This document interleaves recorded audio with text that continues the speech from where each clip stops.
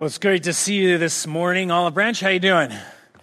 It's good to see you guys. And we are working through the last portion of this series. If you're in junior high or high school, this is the point where you can head on out and go to your own programming. But we're continuing forward in this series called Unopposed. This is the last actual sermon in this series, and we've come to kind of the end of Romans chapter 11. This has been we've been rolling through Romans for about a year and 2 years almost now, and so we're hitting 9, 10, and 11, and this is the end of this one. And so we're kind of looking at this and really talking about God's sovereignty, examining and talking about the fact that God is God. There's nobody else running for God. There's nobody else who can be God except Him. And so as we've been kind of diving into the questions Paul has been examining in the book of Romans in this area, there's been some interesting conversations that probably have come up maybe in your life, they've come up in mine. And one of those was a couple weeks ago, or maybe it was a week ago or so, that one of the ladies that kind of volunteers at the church was talking to me and asking me, hey, why is it that we are not like getting into all this stuff about Ebola and all the things that are going on out there with ISIS? And why aren't we talking about what's happening with Russia? I mean, shouldn't we be talking about all this stuff from the pulpit? Shouldn't you be telling us how we should feel or something in that zone? And I was like, well, I kind of felt like I was doing that, because I think one of the things I'm seeing in our culture, and I listen to political radio, not probably as much as I used to, but it was this bad even a little while ago. But something I've really been hearing is in the critique about politics, and the critique about people's and their political positions.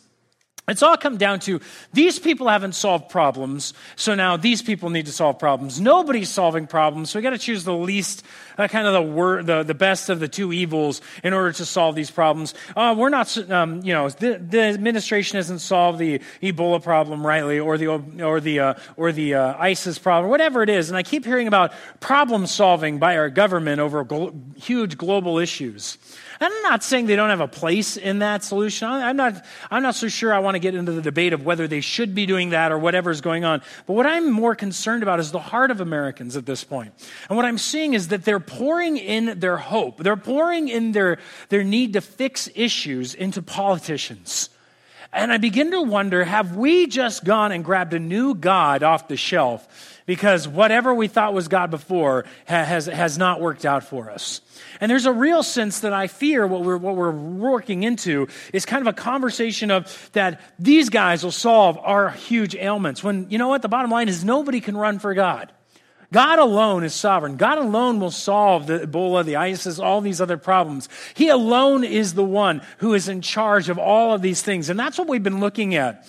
And in fact, many of us can get nervous. In fact, we can get scared as you listen to all of these radio things and television programs. You begin to go like, this is nuts. Like, we're all going to die. When is it going to land in California? And then it's just going to spread like crazy. And somebody in Parliament's going to be blown up there. They're going to come here and we can come up with all kinds of stories, all kinds of predictions, all kinds of thinking.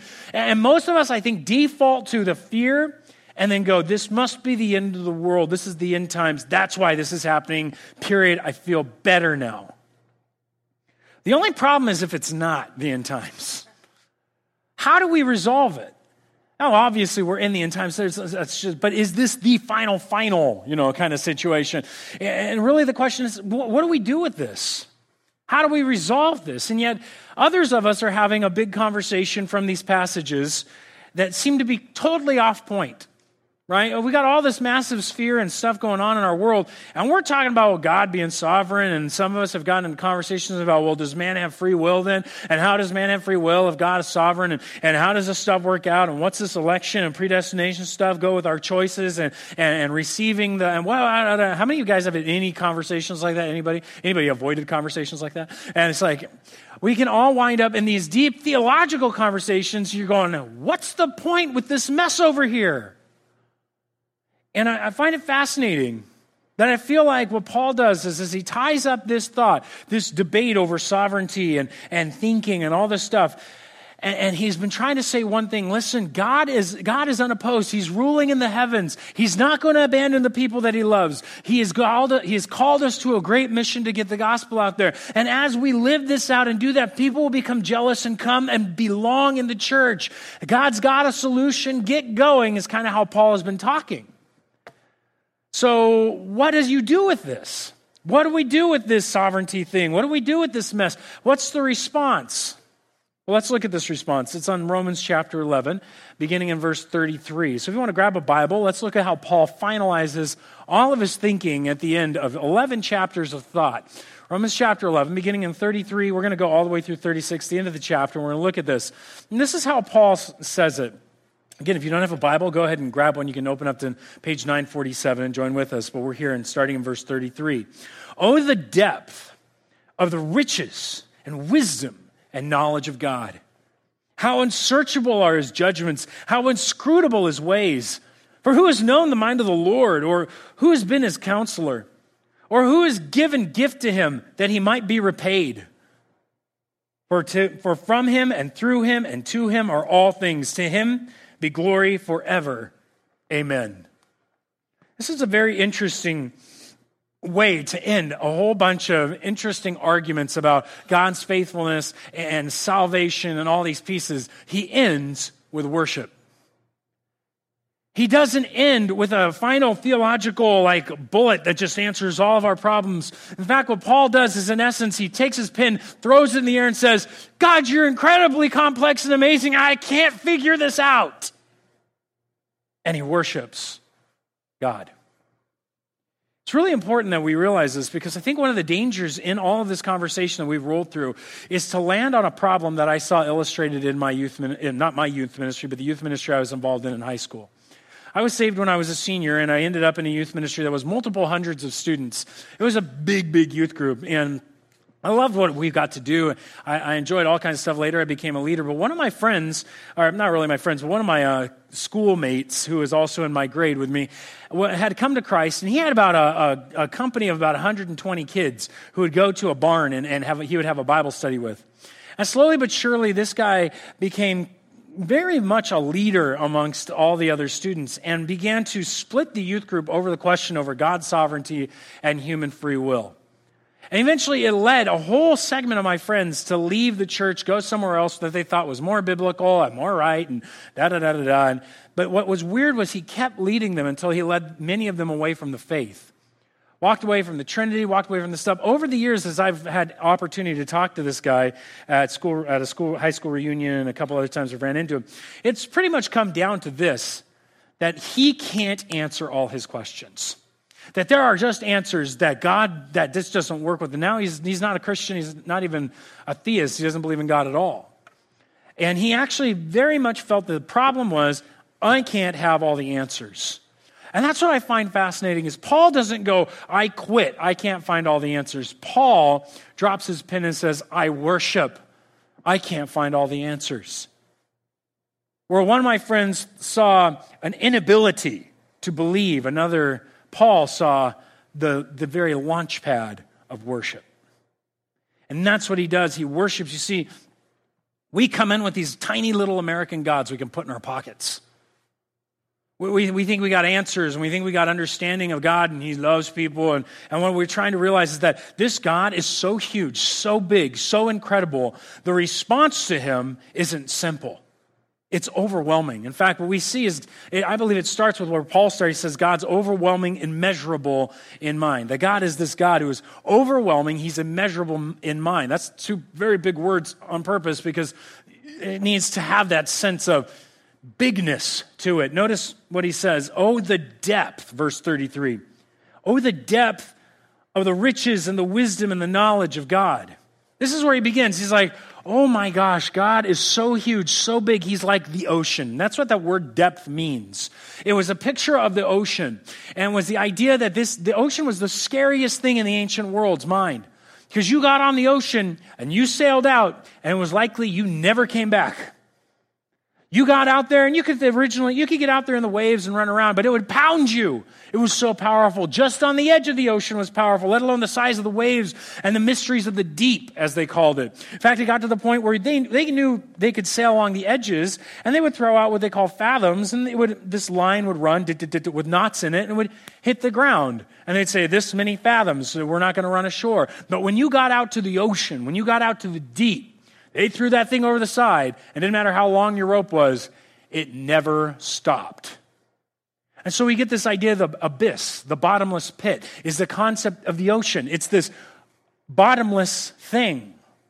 that you just can't get to the bottom of. You can't plummet. You can't find the fathom deep enough. It's unfathomable. And Paul steals this word and says, "Oh, the depth." A bit of frighteningness to it, a bit of incredibleness to it, a bit of overwhelmingness to it. That is so deep, so incredible, so overwhelming, we just don't get it. We don't get it. It makes us stand back and go, my brain is needing to defrag. I don't know what's wrong. It just causes problems. And here's the thing. I think Paul is overwhelmed by this idea. He's overwhelmed by this concept. It's something that I like to think why I enjoyed seminary so much. I know some pastors will get up and call it cemetery, as if it killed something in their heart. To me, seminary evoked passion and wonder of God. And probably why I'm a bit of a book hoarder. I'm a book collector, I guess. I like books. And if you go in my office, I got rows and rows and rows of books. You go to my house, and we got books everywhere. We like books. And I like going to libraries, and I like staring at lines of books. I loved going through Biola, where we had 3 levels of tons of books and magazines and just information. And why I'm bringing books up is I could pile this room full of books. I could pile the planet full of books, and we could read all of them and have the information age on steroids, and you still wouldn't scratch the knowledge of God. That the ink spilled out by scholars just on biblical literature, yeah, that's a good word, Greg. Literature is all birthed from this. A small book that has inspired Shakespeare, that's inspired masses of tomes of literature, art, pictures, paintings, sculptures, cathedrals. It inspired some of the first scientists to get out there and go look at God's book of the world, as they called it, his book of nature, and explore the world and discover God had laid in his knowledge into the very warp and woof of the world around us. So that when you take and add in the science textbooks and the science literature and all of the arguments and all the mathematics that goes into it and all of the experiments and all of the pieces that we go into, all we're doing is exploring what God already knows and isn't surprised when we discover it. And then we go into art, and we wonder at these men who've taken and these women who've taken paint and a canvas, and they've studied it so well. They know the aspect and the hue, and they know the shading and the angle, and they know exactly how it works between symmetry and asymmetry and all this stuff they've learned, and they make this beautiful work of art that's just mimicking what God already made. And you sit back, he's the quintessential artist. He's a genius scientist, the greatest philosopher, the ultimate mathematician. God is all of these things, and he's the expert at all of these things, and it's all us going around going, we get it now. Oh, no, never mind, some more information. Oh, well, now we get it. No, now we get it. And we just keep moving along like we're smart or something. Like we got it all figured out. We're the human beings, for goodness sakes. I think this idea of God being overwhelmingly immeasurable in mind blows me away. And it should humble us. It does 2 things. I think it should hurt our heads and our pride. It should hurt our heads and our pride. It should make our heads hurt. Anybody ever had a good headache? I'm not talking about the bad headaches, not the migraines, and I got a headache. No, I'm talking about where you need to drink some water.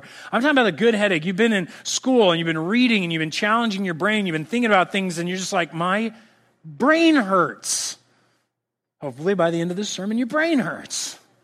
Because you've been trying to think of things that make you go deeper into ways that you've never thought before. And the danger is that we all just dismiss it. In fact, it's been shown the American world, and especially the church, is considered anti-intellectual. We don't like it. We don't want to think. We got God, and that's enough. Yet God is a genius, and we're made in his image. And what he's called us to do is be a people that plumb his depths because it brings about worship. It makes us go, whoa! What I find fascinating is as I've thought about this, I see a commonality between the car mechanic and the ballerina to God. They're both studying mechanics. One studies the mechanics of the body, the movement of levers and these things, but we call it a body. And they look at it and you go, what art? And they say, well, there's some science to it too. You'll hear them say that kind of a thing.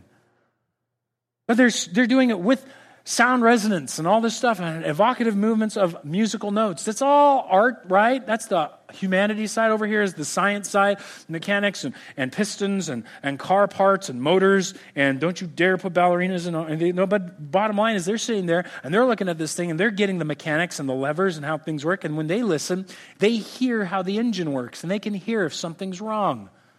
There's a tuning to it. There's a way it's supposed to work. And when you talk to them, they go, it's more of an art than a science.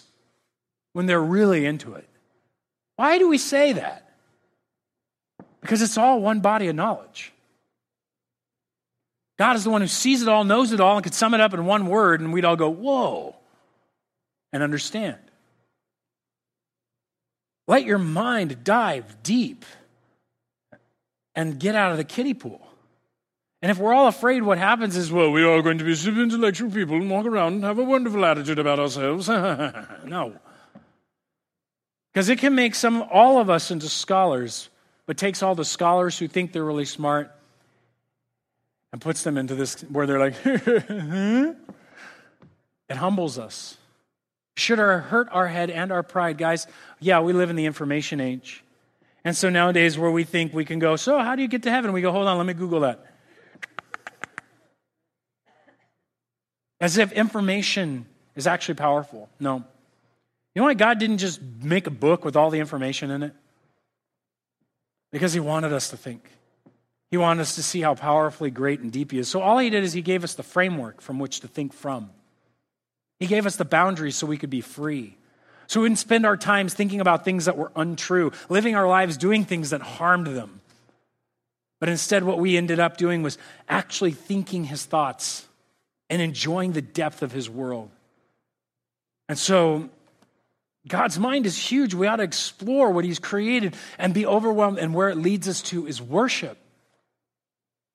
And when we're in our troubled times and we're in our fear, we can be reassured that in the midst of all the chaos of the world that we don't understand,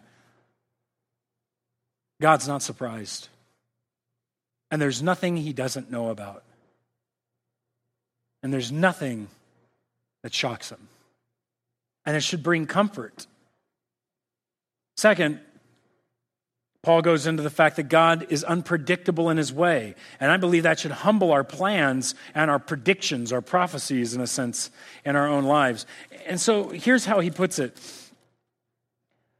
How unsearchable are his judgments? How inscrutable are his ways? For who has known the mind of the Lord? And who has been his counselor? I mean, how many of you guys really think you can walk up to God and say, God, let me teach you something here, man? You can't. No, nobody can do that to God. If you think you can give God something that he doesn't already know, you've got too small of a God. Throw that one in the trash. Because if you're bigger than your God, you know more than your God, you don't have a God.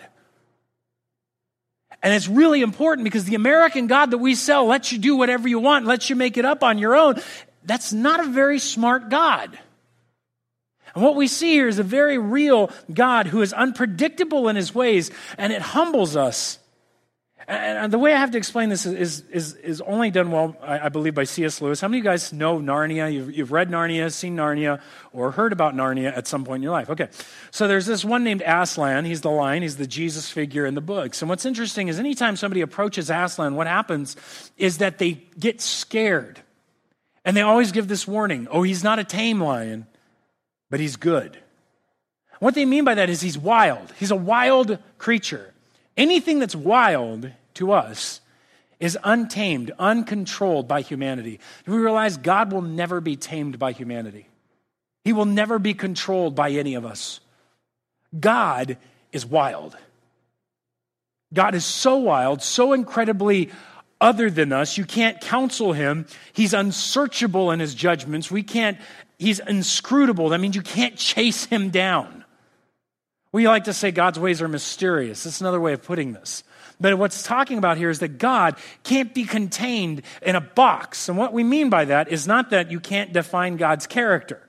God told us what he's like, that he's loving, that he's joyful, that he's all-powerful, that he's all-knowing. Yes, we can understand God's characteristics, but that doesn't mean we get how he does things.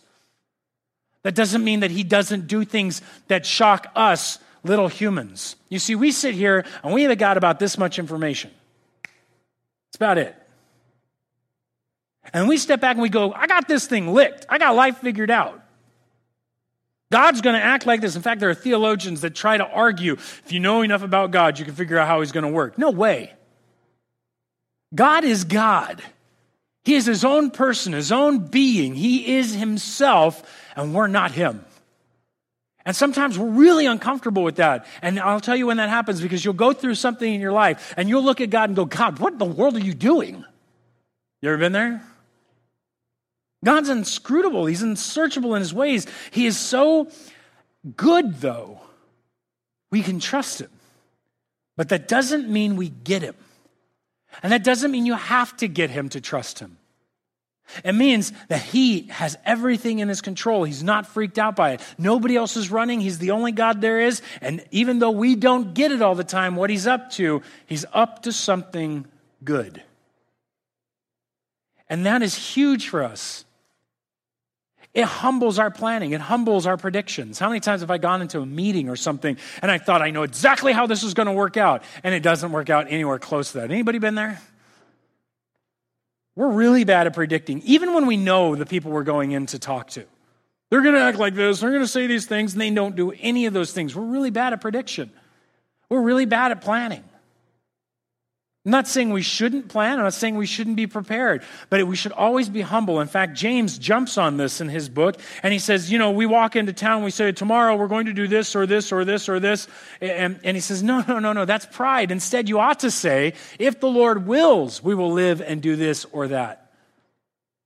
Because he's the one who's got it all down. It's his way that will survive and succeed. Our ways, all we've got is a choice, but we're not even guaranteed that's going to work out the way we want it to. And so God's ways are greater than ours. His plans will be made out, and he does it through us. I don't know how he does that. He takes our bad and our good, our mistakes and our good choices, and he goes, yeah, I can do anything I need to do. And I do it all through that. That's inscrutable. I can't see it. When people sit down to counsel and they go, why is God doing this to me? I go, I have no idea.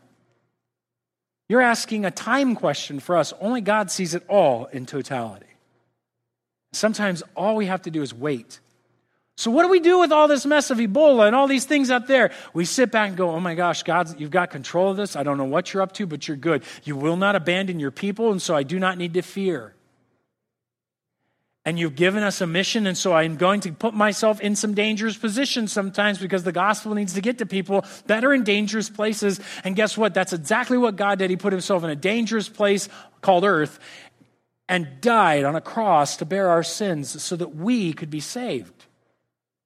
And when he gives us that responsibility to take it out there, it's not going to be a walk in the park. It's going to be dangerous. It's going to be risky. It's going to need us to trust that he is good even though we don't get all his ways all the time. And so I want to encourage you guys that God is in charge of it. He's got it handled. And when you feel the fear, you don't need to just put it off as an end times thing. That may be true, but the point is that you need to take it to God. Realize he's in control. Realize he's greater than the situation. Realize nothing's outside of his purview. And hopefully what it does is it leads you back to worshiping him who is able and capable. And that's what it does for Paul. It leads him to worship. Finally, it leads him to worship because God, and this is his last one, he's blown away that God owes nothing because everything is his.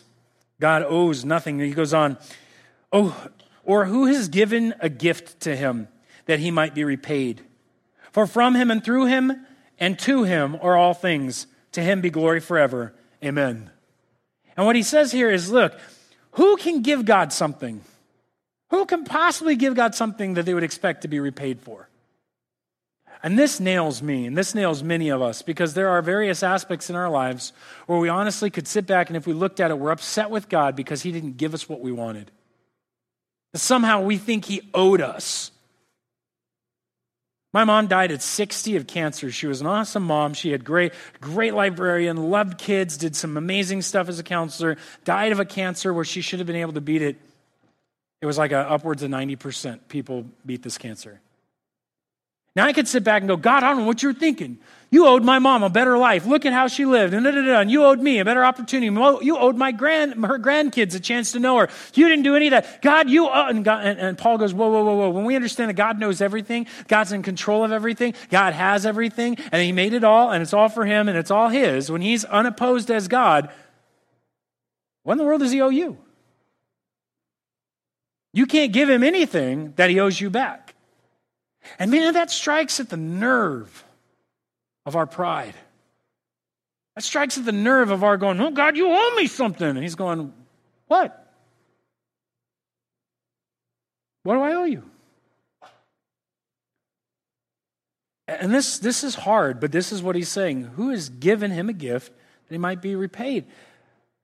Instead, what happens is we're automatically to give God the glory because he's God. That's humbling. That hurts. But that's worship. It's not preference. It's not about enjoyability all the time. It's about the fact that God has loved us with such a great love that he sent his son, Jesus Christ, to die on a cross to bear our sin that we had against him. This great God. We're not talking about an old man upstairs, not the little grandpa who's upset with us. Oh, you shouldn't have done that. No, we're talking about the great God who is the sovereign king of the universe, created everything, and he's infinite and huge. Sin against you and me is smaller because, hey, we're smaller beings. But when you sin against an infinite God, it's an infinite crime. This stuff's huge, and what he was willing to do is come down and bear the punishment for that infinite crime on himself. To say, I love you so much, I will suffer on your behalf so that you won't have to suffer it ultimately. Not so we run off and go sin, not so we run off and go do whatever we want, but so that we would see and realize, I can't pay this back, but I am forever in your debt. That hugeness. This doesn't mean God owes us anything. He gave that as a grace, as a gift. That blows my mind.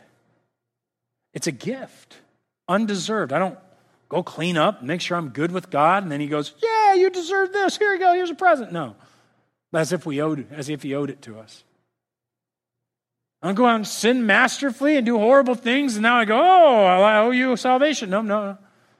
God just gives it of his own desire, his own love, his own will. A gift that puts us in a position where we go, how would I ever pay this back? And he says, you can't. It's so overwhelming, so transforming. It leads to worship. These roads lead to worship because of who God is, because of what he does, because of his glory, meaning everything that's about him. That is mind-boggling. And it's one step even crazier that he would then say, now, here's what I want you to do. Take this message. Give it to those who've never heard it. I have the gift that goes to them. Take it everywhere, because wherever he isn't worshiped, he longs to see the mission reign. That's why we as a church, we want to unleash the gospel to the unreached. We want to send people out because we want to trust that he's going to use us. We want to trust that he's going to do something through us. That's why we as a church are going to trust that whatever God's doing amongst us, that he knows what he's up to. He's inscrutable in his ways. Yes, Jason and Danielle will be leaving. But I want you guys to be so confident in God that he could replace anybody on this stage and anybody in this congregation, that if he wants to make a difference in this world through this church, he'll do it because he's unopposed as God. Amen? That's the sole heart of everyone who ever gets to work here, is that we want everybody to know that God alone is king. God alone directs the church.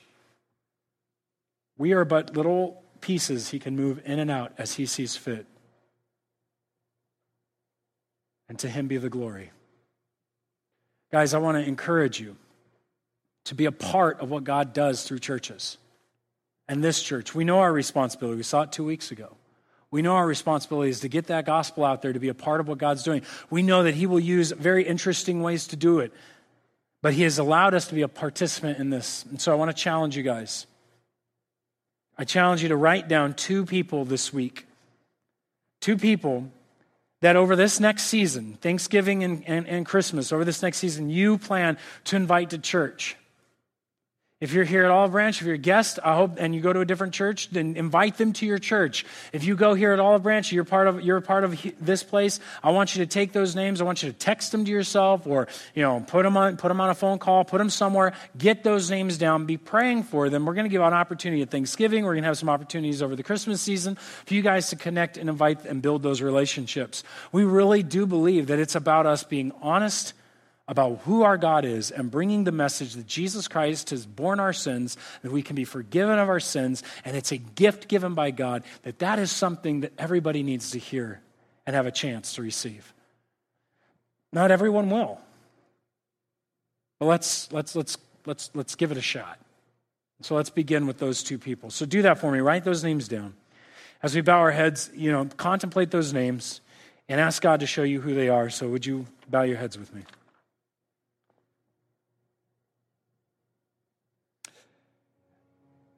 There are others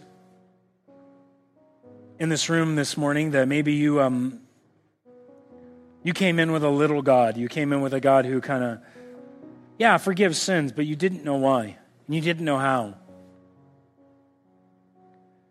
But this great God, this huge God, this God who we've sinned against, this infinite, powerful, almighty, wonderful, loving God,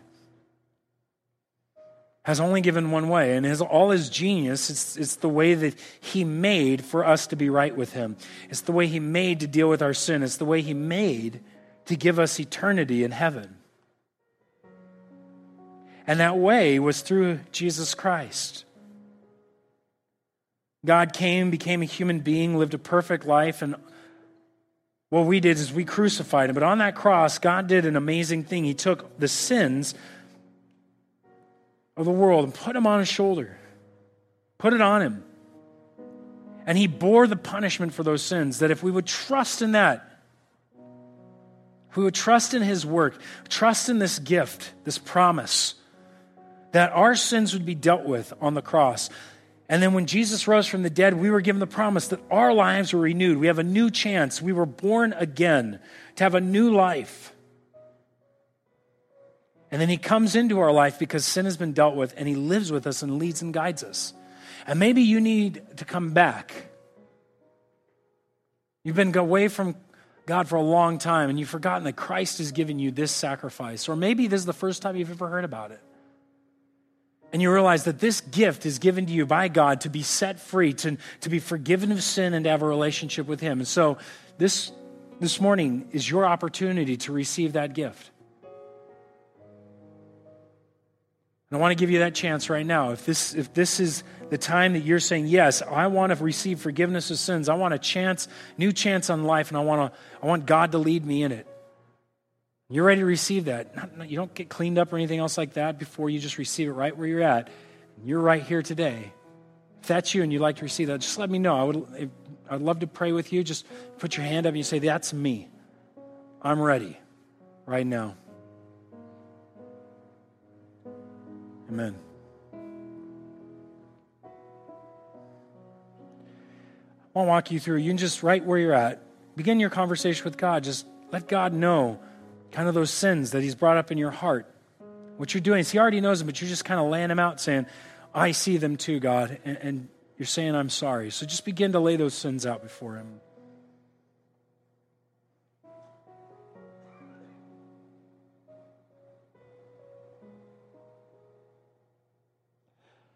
Now we're going to take a process we're going to call repentance. We're going to turn away from the sins. You're going to turn to Christ in your mind and your heart. And just let God know that you're giving your sins over to Jesus.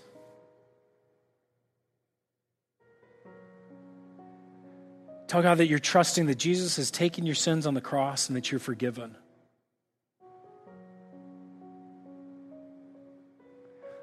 And let God know that you trust that Jesus was risen from the dead and that you've got a new chance on life.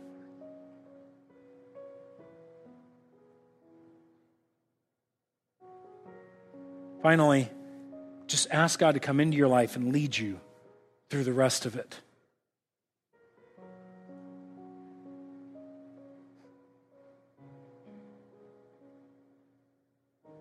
And God, for those who are praying through this prayer, who are coming back to you, Lord, or for the first time starting that relationship with you, I ask that you'd bless them with your presence. I ask that you would continue to teach them and that the Bible would make sense. And that you would just continue to lead them on in their lives. I ask for the rest of us here today with those names, God, the people that we're thinking of, that you would allow us an opportunity to show them who you are, to know what your Son Jesus has done. We ask that you, Father, would lead us in these ways. Your ways are way beyond us. You're way more intelligent than us. We humble ourselves before you. Please lead us in Jesus' name. Amen.